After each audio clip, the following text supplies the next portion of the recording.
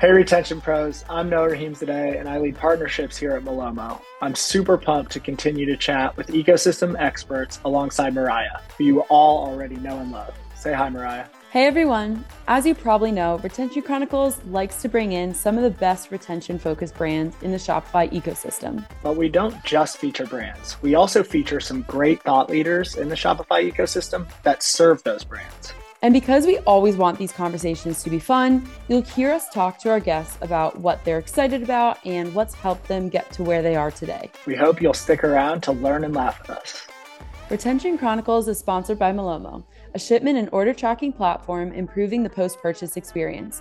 Be sure to subscribe and check out all of our episodes at gomalomo.com.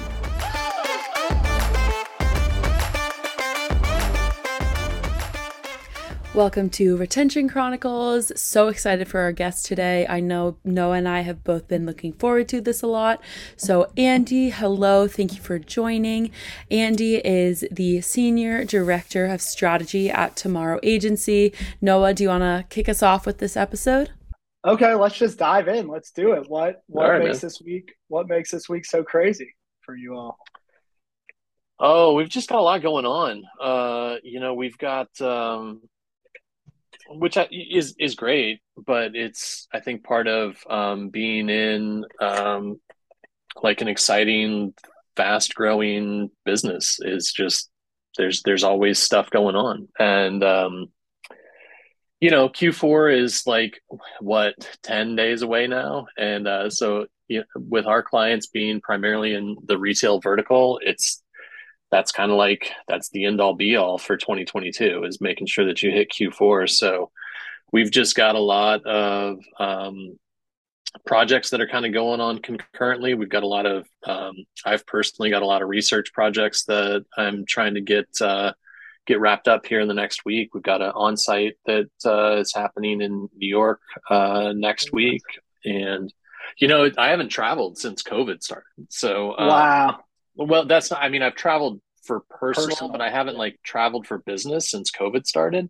And so like we were talking on Slack about travel, and like I was like, how do I do this? What are the rules for traveling? Like what do people wear? Like I don't even know. Like it's been so long since I've interacted with a client in like a real physical space. So that's been a trip, like trying to figure out all that stuff. And I had to figure out my TSA pre-check number again. Just all the stuff that goes with it. So just a lot, man. Just a lot going on, which is fun. But it also, makes it tough to balance some things sometimes. And of course, this is the week my mom decided to come to town to visit. So of course, throw that on there too. I love seeing my mom, but it's just another thing that we got to balance. It's stressful hosting, like anyone. So right. Yeah. Did you get that question? Did you get that question answered of what to wear? I'm curious. at these events. So let me see if I can find it because it was funny. We were talking through it on Slack, and one of the guys I work with was like, "Oh, I don't know, business casual, I guess." And I was like, what does that mean? What even anymore? is that? Like, what is that? Is that sweatpants? I have no idea. So I think we decided that like jeans are okay. And I think it's going to be cool enough in New York to where I can wear a sweater, but like, I don't know. So I don't know. It feels like that's kind of go-to, like you can't really go too wrong with that, but I'm definitely not showing up in a suit. I know that much. Yeah. I think those days are behind most of us. I hope so. So I haven't done a ton of travel, but I have done some since COVID. And I even did some, I think, like in the in-between period of the variant where like things open back up for a month or two. And just it's definitely like an adjustment. Like brace yourself a little bit, give yourself some grace, because it's like it's like almost like, you got to practice that kind of stuff to be comfortable in those environments, I feel like. And it's definitely an adjustment getting back. But we're going to New York for a tennis conference in 2 weeks. So we're just going to miss it out there. But yeah, that'll be the first one we've done first big conference we've done since Shop Talk, which was the second week I started, and I was asked to go on like the Saturday after my first week, and I left the next day, I think, to Vegas. So I was thrown into it, but it was awesome. It was. There's nothing like building relationships in person, and especially for you, this is a great segue. Like you haven't been at Tomorrow for super long, right? So, so this will be the first time meeting the team in person, I would imagine, and all that good stuff. Yeah, I mean, which makes like my clothing selections even more important. Even more, you know, I've got 2 sets of people I've got to impress. No, I've been with Tomorrow since May, and so this will be the first time that I've met most of the folks off camera. One of the women that I used to work with at my last company actually told me about the opportunity at Tomorrow, and so I've seen her in person before, but everybody else, this will be the first time. So it's exciting. You know, it's been 4 months now where I've just been, you know, building relationships over Zoom and Google Hangout or whatever the tool that we're using is. And it's exciting to be able to get an opportunity to actually kind of shake hands. And I don't feel you can form those like really deep relationships with people over Zoom. Like I just don't feel like you can do it. Like you got to break bread with people and shake their hands, you know, and like actually like get to know them as people. And I'm excited about that because that's something that it's probably the only thing I miss about going into the office is like actually seeing people and talking to people and like being able to interact with people in real life. So it'll be nice to get back into that mix a little bit, but then also be able to come back to my house and work from there after the week's over. So after the fun, no, I totally agree. I was just telling somebody this like last week. I was saying that I just mentioned the Shop Talk trip. It was my second week, and a ton of our partners were there. And I really feel like we would not have been able to move as fast as we did in building the program if I didn't get that FaceTime with them early on. Like it just, I don't feel like, you know, I can't build relationships over Zoom or over Slack or whatever, but I feel like no matter what, like the relationship is up leveled when you meet in person. Yep. And it allows you to like build trust and then work more collaboratively toward like a common goal once you've sort of established that. So I couldn't agree more. That'll be a great experience for you, I'm sure, as it was for me early on. But yeah, I feel like actual relationships and like your connection with people is filled in the time like between meetings on your calendar. You know what I mean? Yeah. It's not like in those actual meetings, but that space that exists between there where you're like, oh, I've got 15 minutes. Let's go get a cup of coffee or let's, sit around and shoot the breeze. Like that's where relationships are formed.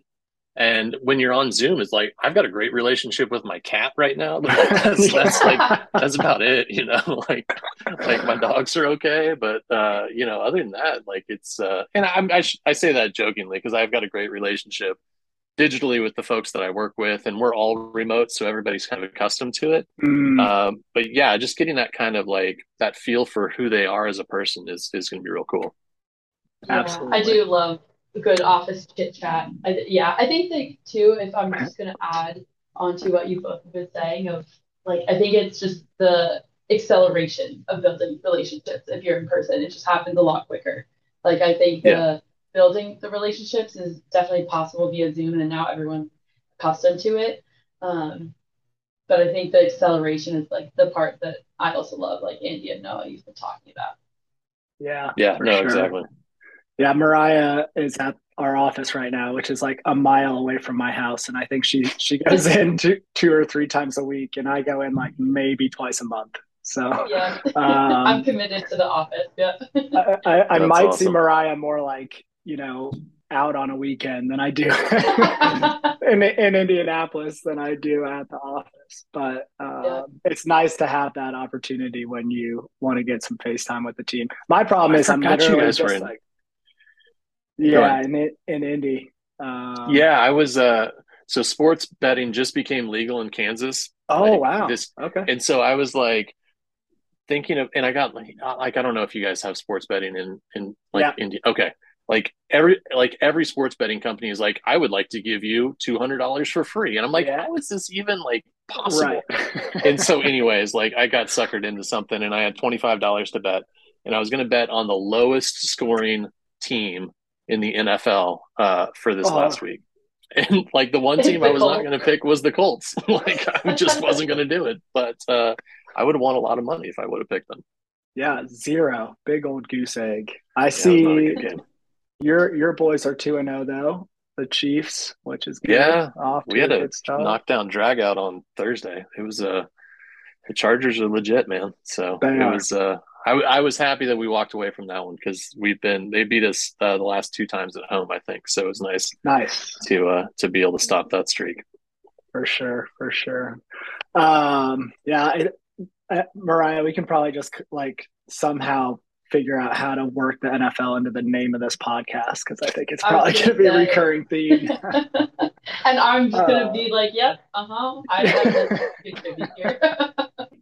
Building relationships, yep, that's all me. NFL, got nothing to add. Just smile and nod, yep. Yeah, exactly, yep. Colts, I know they're our team here in Indy. The max I would know is Notre Dame football, but that's really still a small sliver of my knowledge. Not too. But we should workshop it into the title. Yeah, for sure. Okay, so you mentioned 4 months at Tomorrow. Would love to hear like a little bit about your career progression leading up to this role and now overseeing strategy at Tomorrow. What all you're responsible for?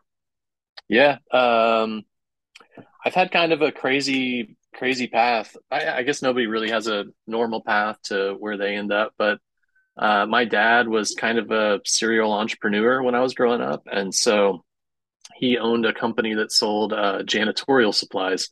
So his saying was, like everybody can decide that they don't need a bicycle or a car, but everybody's always going to need toilet paper. So that's what he sold. I was actually talking to a company that sold toilet paper at one point, and they were like, the market penetration for every product is not 100%, and that includes toilet paper. So I was like, that's terrifying and disgusting at the same time. But he, when I was 13, I was working cleaning the office that he had, and I just kind of grew up through the family business. And he moved into the shoe business at one point. And so I started working in our shoe stores that we had. So we had 5 retail shoe stores. And over the course of, from the time I was 17 till I was 35, so I guess almost 20 years, I worked in the shoe business. And at the end, I was running all of our businesses. And we were competing pretty heavily against Amazon and Zappos at that point. And as you might imagine, they were winning. And so my brother and I decided that we should try to figure out how to sell stuff online. And so we, I think I Googled like at one point, like the name of our ERP and open source or something like that, open source e-commerce, and Magento came up. Okay. And so my brother and we didn't know PHP, XML, HTML, CSS, nothing. And so he and I worked for about 6 months and built a Magento site, got it tied into our ERP, got orders coming through, emails going out. I mean, basically set up like a whole digital ecosystem, and started selling stuff online. So that was kind of my first foray into selling things online. And was that the shoes only? Yeah. Or did you kind of branch shoes out only. Okay. Yeah. And unfortunately, it wasn't the silver bullet that we needed it to be. We didn't become the next Zappos. But I ended up needing another job and found a place up here in Kansas City that was a Magento shop. And so I started as a business analyst and then kind of worked my way through from the technical side, defining database fields and how this form needs to work and how, user stories and all of that through to our strategy practice, and went into our strategic planning group, which was kind of cross-channel, like looking at from acquisition, engagement, retention, like all sides of the funnel, and what we need to do within each one of the channels that we're operating in order to execute campaigns and then effectively execute things on the website. And so spent a lot of time doing that and working with, some really great Fortune 500 brands, trying to bring some of their D2C aspirations to life. And then I moved into our director position of e-commerce and was kind of leading up that team and working on the strategy component and our strategy offering there as well. And there's a lot of consolidation that was happening in the industry at that time, and we got acquired, and it just wasn't quite the fit that I was looking for. And so my friend that was at my last company ended up going over to Tomorrow, and she actually, one of our friends that still worked at the company I was at said, "Hey, I heard from Sarah that this thing is open." And so I looked at it, and it was kind of history from there. So got to interview with Joe and Marco and Olivia, who are the co-founders of the company, and just really enjoyed chatting with them and the direction that they were going with things, and came on board back in May. Yeah, we met Marco a couple months ago. He's an awesome guy. Yeah. Yeah, and that is quite the story. I'm curious how, like in all of your experience, how you ended up like gaining the technical knowledge to take on that first analyst role. Because it sounds like if you were, involved in like data formatting and all of that stuff, building out forms, like you picked up some technical prowess along the way. So what do you attribute that to? Or did you just, once you got that role, like figure it out once you got there? I'm surprised that like my head is still round, because like I bang my head against the wall all the time.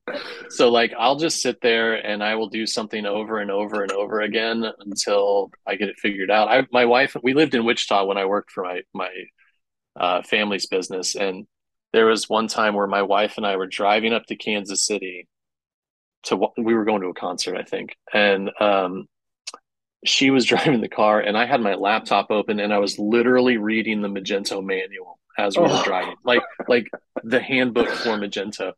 And I just read a lot, and I'm not overly scared to try things. And so, I'll read and try something out and see what happens. And if it doesn't work the way that I want it to, then I'll try it again.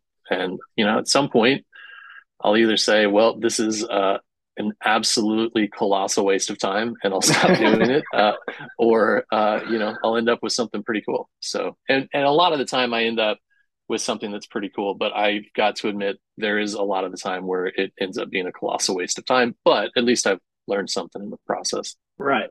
Absolutely. And I'm sure, running your own businesses sort of force you to have that mindset of like, there is no other option but to just dig in and figure this out. Yeah. I mean, when your mom's sitting there telling you to do something, you're like, well, okay, I guess I'll figure out how to do that. So that's the real motivator. Right. Yeah, exactly. Like just remembering when I didn't do what she asked when I was a child. Oh, okay. Well, I'll do that now, Mom. You got it. And now she's there visiting this week, and nothing's changed, I'm sure. Yeah, no, exactly. Yeah. Now I just have to drive her around. That's right. Instead of her driving me around.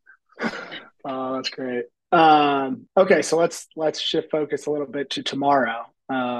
You're there now, been there for 4 months. Talk a little bit about your role and sort of like what you feel makes Tomorrow unique. Obviously, like for us, we partner with a lot of agencies. We focus on sort of the top tier Shopify and Klaviyo shops. So obviously, like building your way up or your reputation up in those ecosystems and getting the badges and all that is great. But like we're really curious to know what our agency partners that come on the podcast like really truly feel their differentiator is in the space, given that it's so crowded. Yeah. I think there's a couple. We really are aligned well with an enterprise methodology to delivering our work to our clients. That was the thing that really attracted me to Tomorrow. I mean, I'd been working with large brands for a long time, and typically when you think about Shopify, that hasn't been the first thing that comes to mind, right? Like it's typically been like, oh, the guy down the street needs to start selling, his soap online or whatever, and so he goes to Shopify. Right. But I think Shopify is doing a great job of positioning themselves to really be the easy solution for companies that are looking to go direct to consumer to have that avenue and not have to spend an exorbitant amount of money to get to the place to where they can actually have those transactions going through. And so, from the Tomorrow perspective, having that enterprise level methodology that we've brought from other disciplines, so Magento and Salesforce Commerce Cloud, into the Shopify ecosystem, I think has really been a breath of fresh air for some of those clients that are used to working that way, but haven't necessarily had the avenue through an agency to actually be able to operate in that capacity. So that's been, I think that's been a big point of differentiation for us. I think there's also this, there's this really unique confluence of skills that we're building that is like really great creative, that's being driven by Marco and his team, and then really great technology that's being driven through Olivia and her team, and then really great strategy and analytics that's being driven through Joe and his team. And so I'm really, proud of the fact that I get to help them build out those capabilities. And what we're working on now is a very strategically led way of going about guiding our clients to the work that we should do next for them. So there's the whole goal of like, I need to build a website, and everybody that comes to us is hoping to build a website, but that's really getting you to the starting line, right? That's not actually running the race. And so I think where we really excel is the ability to understand what our clients are looking to do, and then work with them across all of our different disciplines to build out a really robust roadmap that will help drive them towards those success metrics that they've identified. And so part of that is just like having smart people on your team, like you've got people that have experience and they've done it before and they know what's up and like how to go about getting this stuff done. But then the other side of it is having the data to support the work that they're trying to do.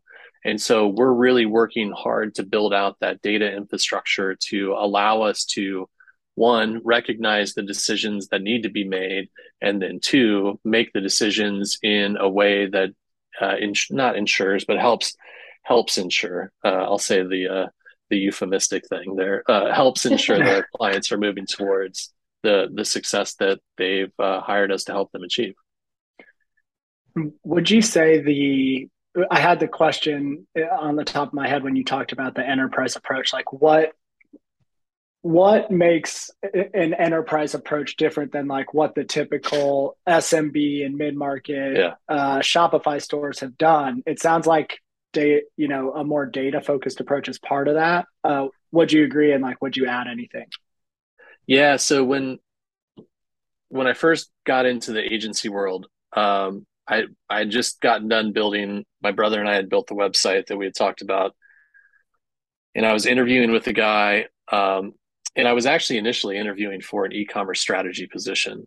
And he said, well, I don't think you have enough experience in e-commerce strategy, but we have a business analyst position open. Would you be interested in that? And my response to him was, I really like business and I really like analyzing things. So yes, let's talk. Because at that point, I just needed a job, Like, whatever you want me to do, I'll do it. And so he started talking to me about like, oh, well, what documentation did you do for the website, and how did you go about doing the documentation, things like that. And I pointed behind me. We didn't have like cool things like Zoom at that point, and so you couldn't see me. But pointing behind me, I said, well, I've got a whiteboard that's got a bunch of notes on it, and that's basically what I worked off of. And I think like this is anecdotal, so this is not my personal experience with other development shops, but a lot of times there's a level of rigor that surrounds the documentation of the work that you're actually doing that doesn't get done. And so when you come to a point to where you've scaled and you need to go to an agency, and that agency needs to understand what it is that has been built on the website so that they can know what foundation they have. It's just not there. There's also, I think, a lack of documentation and a lack of transparency in what is happening during the build, and a lack of sign off from the client often leads to a set of deliverables or a set of features that are on the website that don't match to what they're actually looking for. So, you can work with them for 4 to 6 months. You deliver the website to them and they're like, what? I needed it to do this, but it doesn't do that. So I think that's part of it is the infrastructure that we have built around the documentation, requirements gathering, understanding what it is that you need the site to do. Mm-hmm. We also have a very robust approach to the way that we handle user experience and creative. And so the way that we go about identifying the modules that need to be built and the ways in which they need to operate, and like the motion elements that are associated with them, all of that is really well executed on our team, which I think in the e-commerce space is fairly unique, especially with larger brands, because I think they tend to focus more on making sure this gets integrated into our ERP, and then it needs to flow to our WMS, and then it needs to go out to whoever's handling our fulfillment. So, and like those are the things that people focus on, and the front end tends to get a little bit less love in that situation. So I think that's the creative side. And then from the technology side, we have a really experienced team that has, like, we're basically the best devs in the Shopify ecosystem, if you ask me. I mean, we have, I think, more of the top 10 Shopify clients at Tomorrow than any other agency. We're invited to pretty much all of the betas that they have going on for their new features that are coming out. They ask us to contribute to code, review code, do different things on the technical side. And so I think we're well positioned there from just an experience and just like development methodology to support what they're looking to do. And I don't, in a more kind of mid-tier environment, I don't think you're going to get quite that level of experience within the developers that you're going to get at Tomorrow. Right. Yeah, absolutely. And I think that's some great anecdotal evidence as well, that you guys have carved out a great sort of like niche in the space. And I know the first time you and I talked, I thought it was really interesting that, we sort of reflected on like your enterprise experience and how the Shopify ecosystem is different, because in the enterprise space, like there's a ton of consolidation, right? Like you can build almost everything off of Salesforce if you wanted to within the Salesforce ecosystem now. They want you to think you can, for sure. Yeah, sure. Yeah. Right. And then brands are like, well, why can't you just, as my agency, go build it on Salesforce? And it's like, well, it's just not quite that easy, right?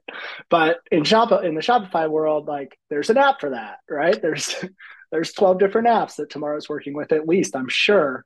But they all offer different sort of like data sets, right? That power not just the site, but like the marketing behind it. And I want to shift focus to retention here soon. But yeah, can you talk a little bit about how that has been a change for you throughout the career, and how you're thinking about it now that you're in the Shopify space? It was a big change, and honestly, it wasn't one that I was really prepared for when I took this position, because I mean, I remember we worked with a client for a number of years. And this was at my last agency, and we built out their entire subscription program for them. Like we built them a subscription platform in Magento. And, you think about that now and people are like, why would you do that? And because it's, just like not our, it wasn't really our bailiwick, Mm-hmm. And, but I don't think I realized when I came into the Shopify ecosystem just how ingrained the different applications were in just the functioning of the website overall. And so that's been really, really unique. And so it's been, on one hand, it's been great because I think there's more innovation that happens that way, right? Like there's more competition within different parts of the customer experience, which I think then begets more innovation within those spaces. But then it's also difficult from the agency side because it's hard. Like, not only do I have to learn Shopify and all of the stuff that Shopify does, and then all of the things that they're releasing all the time, but then it's like, oh yeah, well, there's like 15 different things that you need to learn about as well that surround Shopify. And all of those have really cool features and really cool reporting and really cool ways to interact with them. And so it's, as somebody that is helping clients identify choices that need to be made and then the direction that will best help them succeed in those choices, it's a big data set that we've got to kind of parse through in terms of like what things we need to pick and where they need to be selected from. So it's been a big shift, but it's exciting though. It's with Magento and Commerce Cloud, Salesforce Commerce Cloud, it'd be 6, 8, 10, 12, 24 months before like you had something that you were able to release that was going to be able to work. And with Shopify, it's literally like, I just go and click that button and it's like, well, that works now, which is awesome. Yeah.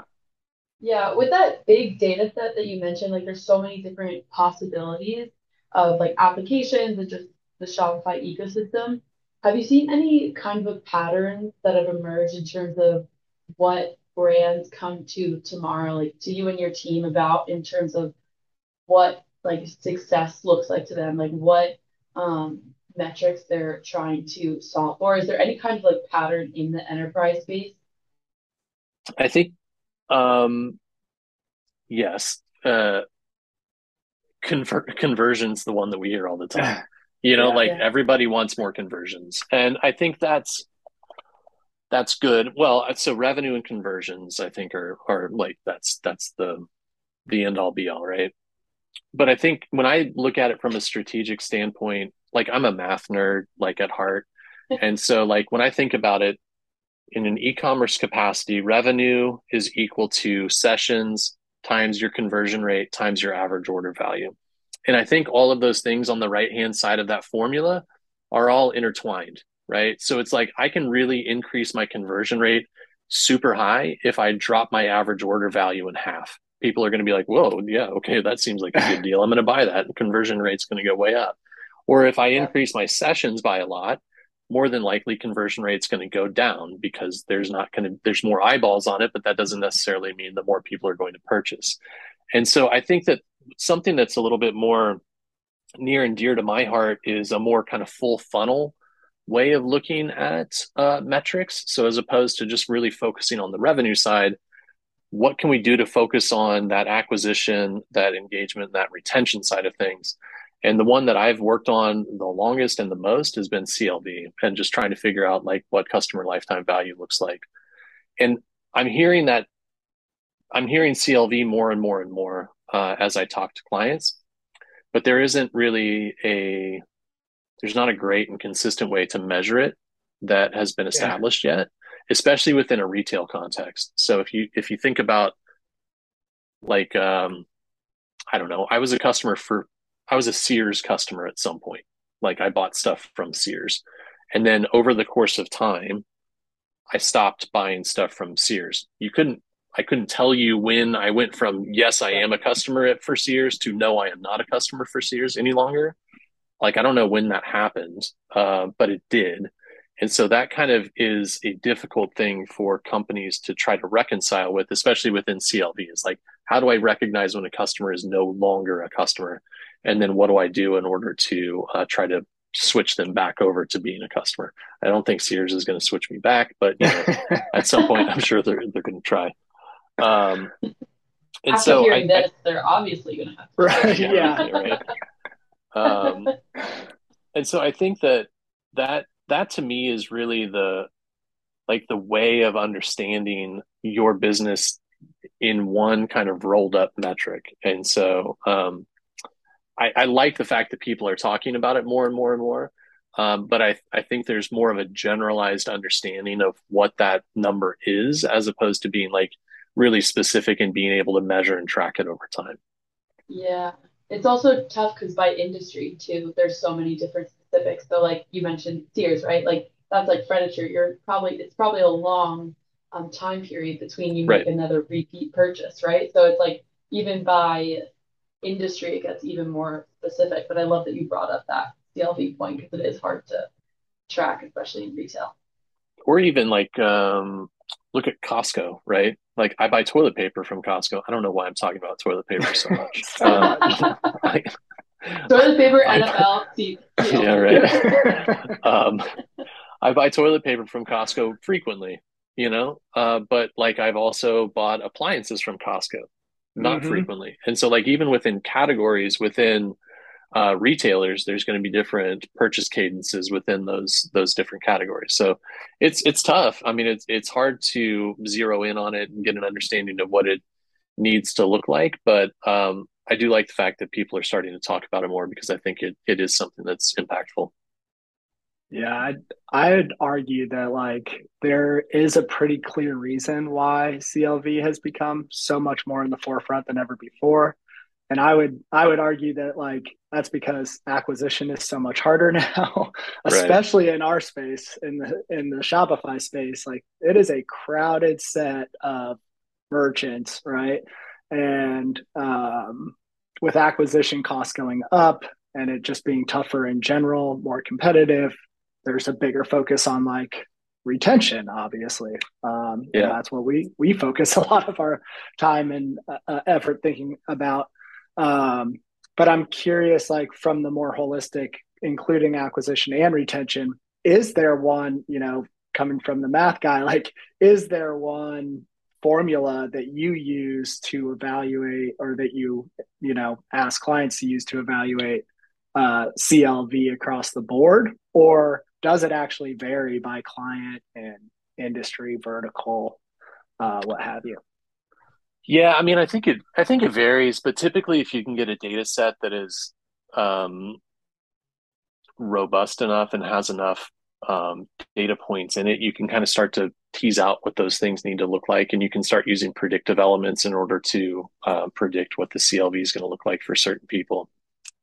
But I mean, talking about retention, uh, I always like to ask people like for a value prop for their e-commerce site, like, and I always ask it specifically, like, what is the thing that's going to get a customer to your site to make the first purchase, but more importantly, what is the thing that's going to have them come back to make the second purchase?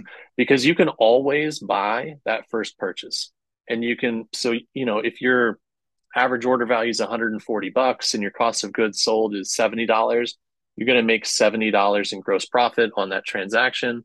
And you may be willing to spend $100 on media in order to get that $70 transaction. So you're going to lose $30 on it, but with the anticipation that that person's going to come back and make subsequent purchases. So then, like, what is the thing that's going to drive them to come back and make that second, third, fourth, and fifth purchase?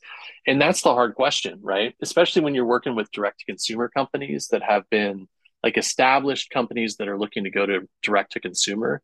What's the advantage that you're going to offer your customer that has not been offered from somebody like Amazon or Target or Walmart or Sears? Like what is that thing that you're going to provide them that they can't get somewhere else? It's not going to be pricing. So like it's probably not going to be speed of delivery. And so really it has to come down to the like unique experiences that you can provide on the website that are going to keep people coming back to purchase from you in the future. And people have a really hard time kind of thinking through that because it flips the business model on its head. Like it moves companies from being like a wholesaler and all I have to do is get the stuff over to Target to a position of where they actually have to make their own market and then continue to like make sure people come back to that market to get the products. Right. Yeah. From unique experience perspective, I think I know how you'll answer this, but do you think about that more from like a product? Like how does my product stick out from what I could go buy on Amazon? Or do you think about that more as like a user experience? Like when I'm shopping on the site, it's different from the big box retailers or in Amazon because it's personalized in this banner. Or maybe it's a combination of both. Yeah, I think there's the endless aisles concept, or like the breadth and depth of product selection. So like if you're, I think Nike is a great example of this. They do this really well. So if you go to Dick's and you're buying a pair of running shoes from Nike, you maybe have 12 to choose from, right? Like that are on the wall at Dick's, and maybe they've got 8 of them in your size. If you go to Nike online, then you've probably got 60. And so like the breadth and depth of the product selection that they're offering is going to be unparalleled versus what you would be able to get at a traditional retailer. So I think that's one, is like just making sure that you've got product that's available for people to buy. I think the user experience part is really important, but I don't think this is one thing where I think that established companies could really pull from digitally native companies to start building out that user experience in a way that is unique and fresh and something that they're not going to be able to get at Amazon. Like it or not, Amazon has basically trained everybody on how to shop on the internet. Mm-hmm. I go and I get a category page, and then I get a product detail page, and it's going to be laid out like this, and the reviews are going to be at the bottom, and like everybody knows that.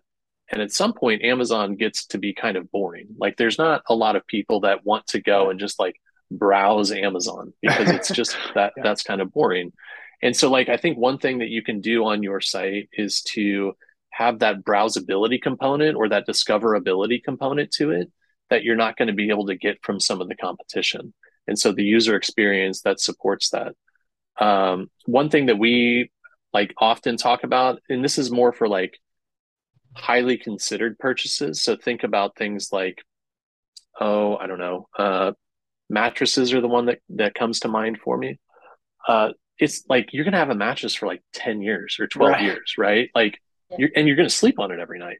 And so I think that's why mattress companies were like so popular for a while. And then Casper kind of like flipped this on its head.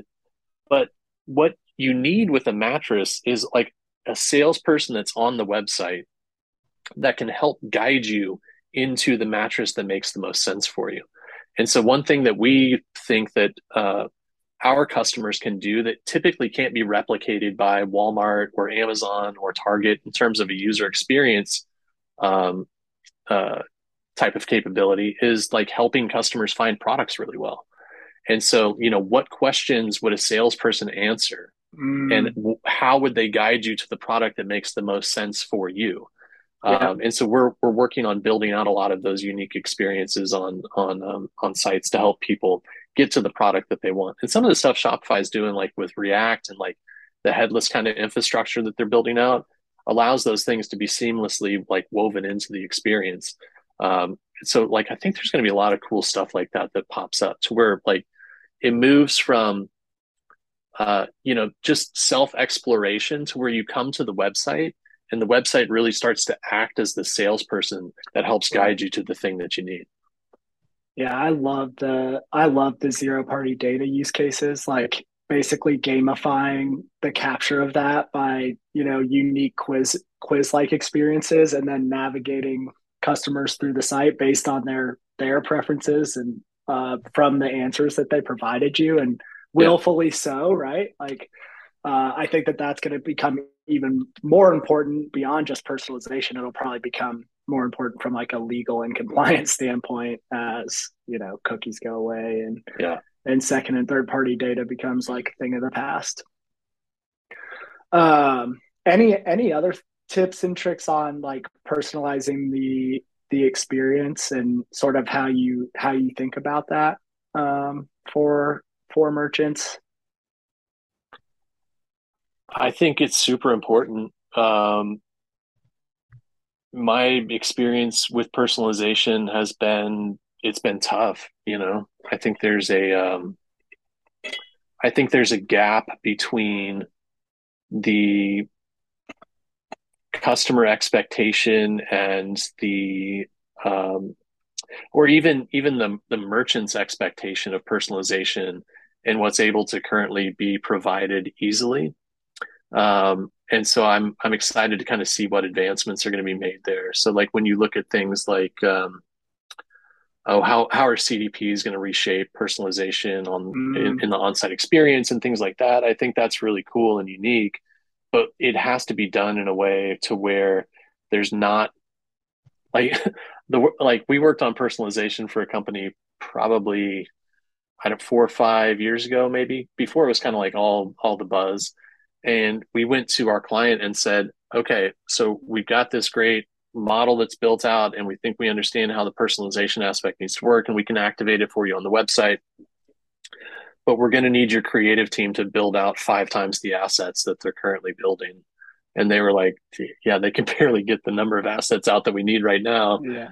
I'm not going to increase it 5-fold. And so, I think there needs to be some solutions there in order for it to really start to make sense. Like, how are we going to be able to do this without forcing people to, increase their workload by 5-fold to make it happen? And I don't think we're quite there yet, but I'm excited to see where that goes, because that's really going to be, I like that kind of, your website has become your salesperson type of conversation. And I think that's it, right? Like, how do we harness the data that we have about the customers that are coming and their intentions and what they've clicked on? And then how do I make that into a really unique set of recommendations for what it is that they're going to want or need to purchase? Like, I think that's the end all be all, right?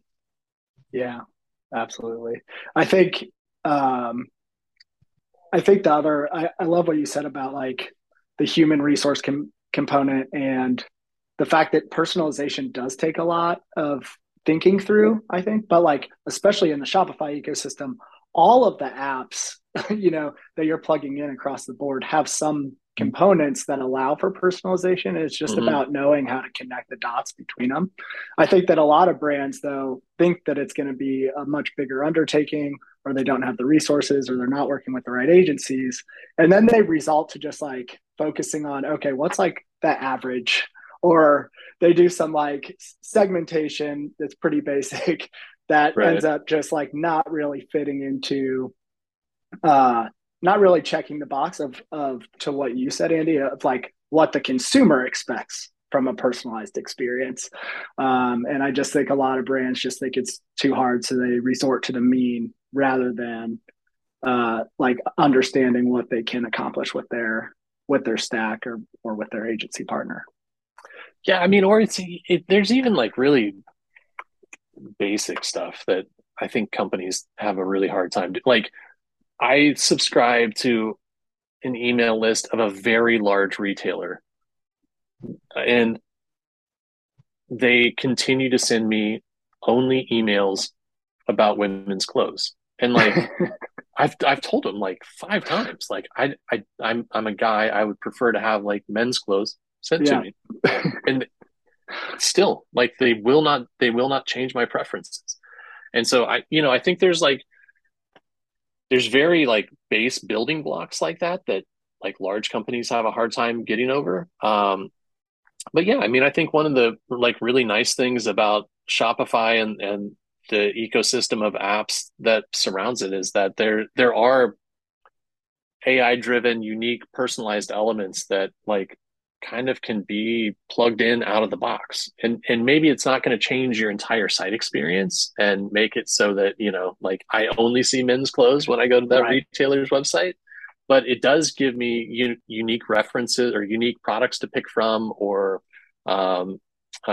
recommendations that make sense for me based off of my browsing patterns and things like that. So I love that. I also think there's like really small personalization events that can happen. Like, I kind of framed it up as micro personalization at one point, to where, is there a setting, or can the site remember my size selection that I've made as I've been browsing through? And then as I go to each PDP, only select that size on the PDP, or have that size defaulted on the PDP when I get there. Or, we talked with you all about like having a thing in the header to where if I've got something that's out for delivery, like how can I click on that, have it automatically be there when I go to the site, and then get information about my delivery and when it's going to be there. I think there's just like, there's loads of like little nuanced things like that could actually enhance the customer experience, that aren't a complete flip of the website and making it so that, there's a completely new experience for everyone that comes there, but it can make the user experience better. and I don't even think customers would know that that's a personalization thing that's happening, but it is, I think little things like that could be a game changer for, for Shopify and other sites. Yeah, I feel like even you saying like a customer might not even realize like it's the personalization aspect, but you feel it subconsciously. Like that it creates like less friction for you, like the size, right? Like oh, it's already auto-filled, or the like banner for your track meets. Like you go on the website and it's like, oh, it's right there.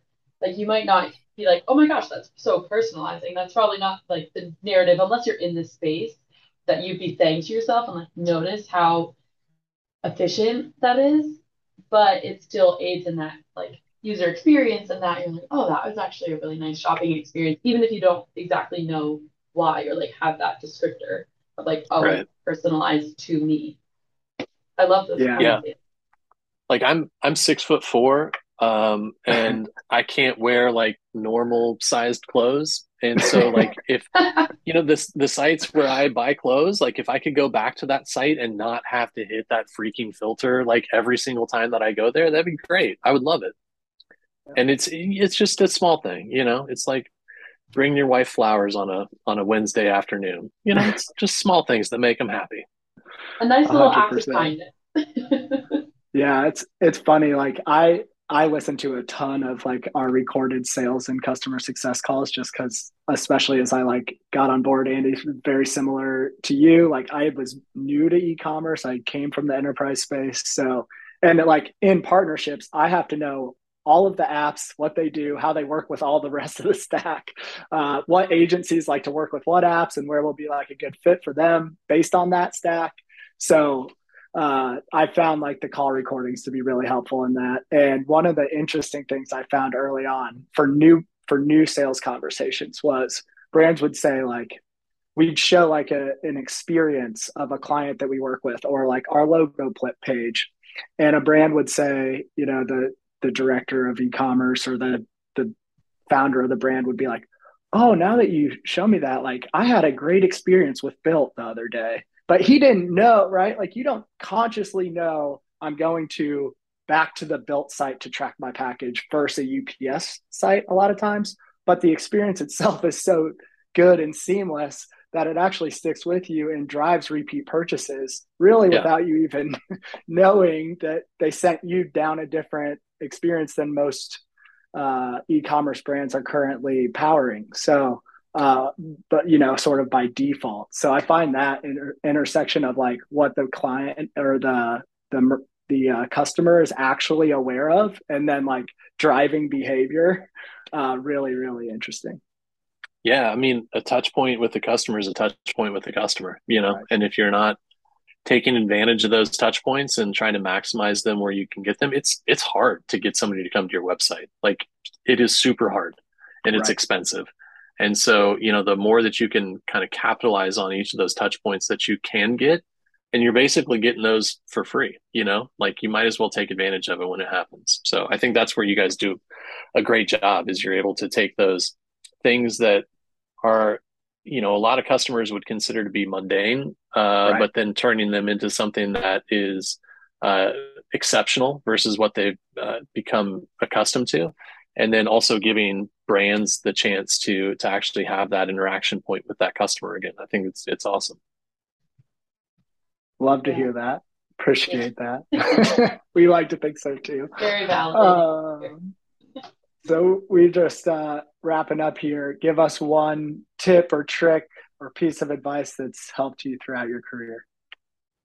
I don't know if I can swear on here. I don't even know if this is a swear, but I tell I've got two kids. They're 17 and 13, so they're I guess like technically like old enough to like use swear words at this point. But I tell them all the time, like, just don't be a dick. Like I mean, that's like, it's like half of it, like it is. I don't know. I was always like mildly intelligent growing up, and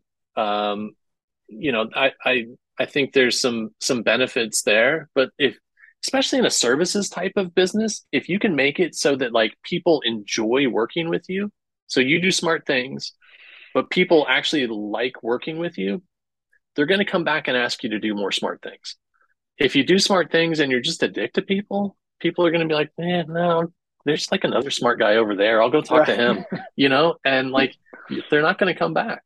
And I feel like it's, I don't know, I'm probably older than both of you combined, but when I was a kid, there was like this whole like ethos within the business world of just like, you have to be ruthless and like you have to like just squeeze blood from a rock, like that was like the mantra behind things. And I feel like there's been big changes within like the way people work, and I love to see that because it is more inviting and it is more open and it is more collaborative and enjoyable than what it used to be. And I think that as time goes on, I hope to continue to see that happen because it makes life so much better if you're just not a dick to people, and then people probably won't be a dick back to you, and it's just like, oh, all right, well, this worked out okay. This is kind of nice, harmonious. Yeah, exactly. I totally agree with that advice. I think that it's like at least half the battle. And I'm going to draw a comparison back to my role here at Malomo. I've been in partnerships though really, I started a company out of school, and a big part of my role as running that was partnerships early on. So it's really been my entire career has had to do with partnerships. And one thing you notice like kind of early on is there are multiple solutions that in like whatever ecosystem you're in, your partners have options, most likely. Like there are very few platforms that have the luxury of being like, you have to either work with us or like you can't solve for this joint value prop. So I feel that so much because it's like on both sides, like I want to make sure that I, make people's day better when they talk to me so that they don't go talk to a competitor, or at least like I'm staying top of mind more so than the competitor, right? And vice versa. Like if I'm talking to a potential partner or a couple of them that do sort of the same thing, we can solve the same joint value prop together. Like a huge part of who we end up working with is going to be how we work together, how enjoyable it is to work together, especially when there's like feature parity, right? So I am very in tune with that advice, and I think it's some great stuff. Awesome. I always like to talk to people that like being nice. Makes life easier. We love it too. Life is more fun. Yeah, exactly. Yeah, it's full circle. It's been very enjoyable to get to chat with you, and it's been great. I feel I'm from the East Coast, and so I feel like being in the Midwest now with the mentality of like very cutthroat on East Coast definitely I've seen that a little bit like on Wall Street stuff, and then so I completely agree. I've seen that shift, like, and I hope that it continues to go in that direction because I think everyone's just happier, and I stamp of approval. There's the whole like Kansas City nice thing. I'm sure there's Indianapolis nice and Minneapolis. My brother lives up in Minneapolis, and they've got the Minneapolis nice thing. So like, hey, it works. I'm fine with it. Midwestern values all the way. Right. Yeah, exactly. All right, man. Thank you so much for joining. Really appreciate it. Can't wait to get this out to the audience. Yeah, awesome. Thanks, guys. It's been really fun. Appreciate it. Thanks. Thanks, Andy.